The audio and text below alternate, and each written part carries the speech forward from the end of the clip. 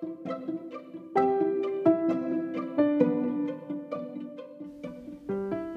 there, Sherry Nicole here, coming with a humble heart to share this July episode dedication of Black Woman Working. What we all know is that there continues to be heightened emotions in the world. We all know that there is a lot happening that we can't deny or turn our heads away from. We are still fighting a pandemic, and the topic and actions around police brutality, racial unrest, and social justice continues to create new dialogue and conversation amongst groups. There's a lot of learning happening and the opportunity to continue to engage. And let me be clear, Black lives matter, always have and always will. But for the July and August episodes of Black Woman Working, we will focus on something more personal that impacts many women, especially Black women, and currently is something that I am currently impacted by, and that is uterine fibroids. Uterine fibroids are non-cancerous growths of the uterus that often appear during childbearing years.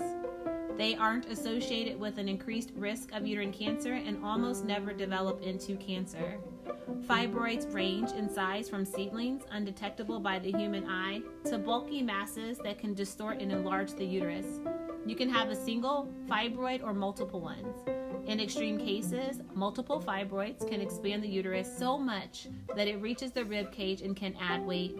Many women who have fibroids don't have any symptoms, and those that do, symptoms can be influenced by the location, size, and number of fibroids. Over their lifetime, about 80% of Black women and 70% of white women will develop fibroids. Relative to white women, Black women are 2 to 3 times more likely to have fibroids, to develop them at younger ages, to have bigger fibroids, to have more fibroids, and to have more symptoms. The rate of hospitalization for fibroids is 3 times higher for Black women than white women. The reasons for the increased risk of fibroids in Black women are not well understood, although researchers continue to search for answers. Some data suggest that low vitamin D levels can increase the likelihood of developing fibroids. Obesity is also a risk factor, and fibroids are often genetic. Because most Black women have fibroids at some point during their lives, the symptoms they experience might seem normal for them. Many girls are raised to believe painful, heavy periods are just a part of life. However, too many Black women do not have an accurate idea of what normal really is. Women suffer needlessly before seeking treatment for their fibroids. Black women are 2 to 3 times more likely to undergo a hysterectomy, which is the removal of the uterus by surgery, for fibroids, and 7 times more likely to have a myomectomy, which is the surgical removal of 1 or more fibroids. Blood transfusions related to fibroid surgery are substantially higher among Black women. Because Black women are likely to develop their fibroids at a younger age, fibroids are more likely to have an impact on their childbearing plans. So, why did I choose to make the next 2 months focus on uterine fibroids for Black women working? I mean, it's not the most sexiest topic, but it's so important. And what I've come to realize is so many women, regardless of race, suffer in silence and often alone once receiving the diagnosis. And my story and experience was becoming the same. I have known since 35 that I was at high risk for developing fibroids. Well, to be fair, I knew back when I was in college and became sexually active and began my regular pap smears. Genetically, it was going to be a future diagnosis for me. My mother, her mother, and recently my sister all had surgical procedures completed to remove large fibroids and or their uterus. Coincidentally, it happened for my mother and my sister right around my current age, late 30s, early 40s. So when I was told at 35 my approaching fate, I began to move differently in spaces. As a kidney donor, I rarely drink, and that also allowed me to boost my resistance to minimize fibroid growth. Let's see. I'm not a smoker, check. I work out regularly, check. And in fact, at that time, at 35, I even taught fitness classes.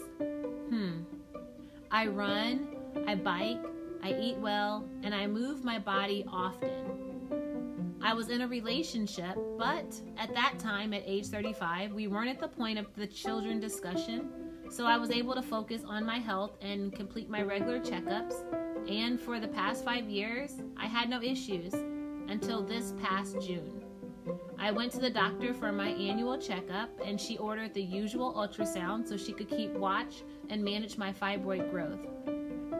When I tell the story to my friends, I share that the tech that I was with, we were just talking about school and all the changes around COVID, and then I saw her face change.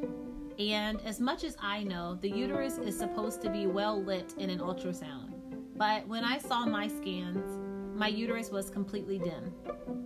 My OBGYN, who I selected because she focuses and removes fibroids, walks in to share that I have several small fibroids, several medium fibroids, and 2 large ones, the size of a baseball and one the size of a lemon. She also shared that the normal uterus is 8 by 5, and mine is currently 12 by 8. We also had the baby discussion, and I'll be honest, I do desire to have children. But after a major breakup and time away from dating, I didn't feel like I was in the position to have children. And I hadn't considered the option of being a single mom and tackling motherhood and pregnancy alone. I think my love story was always pictured with my husband, and so honestly, I held out for it. So now, a regular routine appointment has become life-changing. I started to ask, what do I do next? Will I be able to have children? Do I need surgery? What type of surgery? How do I determine next steps? What did I not do correctly that I have found myself in this position? Well, I tell you what I did do. I cried, an inconsolable cry, in the doctor's office. Then my doctor says, Sherry, let's just do the MRI. We will make no decisions yet until we really see what the MRI shows. I said, okay, I'm logical. This makes sense. So Sherry, chill out, wait for the scans to happen, and then you can decide. So I walked out of her office and I got in my car, and yeah, more tears flowed.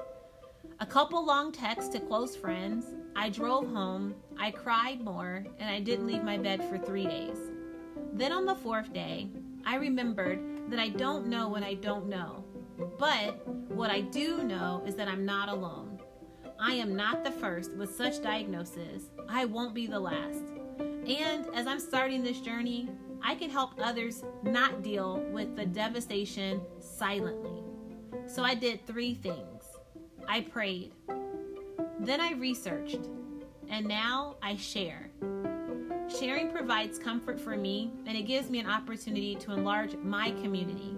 So, after 20 plus days of trying to get the courage up to launch this series on my podcast, I sent the call out on social media to gather other women who would love to share their story, and within minutes, literally minutes, I received so much feedback from close friends, college friends, and even a former teacher willing to share their story. So we're doing it. The July episode will share the stories of Black women who have received the diagnosis and have started their journey on healing. Some may have already had procedures, and others, like me, are just at the beginning stages of making the decision. The August episode will be the second part of the discussion, which I hope to include a physician, possible physician recommendations, or even a fibroid specialist. So, I'm excited for you to all hear the stories of Black women on the July episode of Black Woman Working on normalizing Black women health around fibroid awareness, posting July 31st.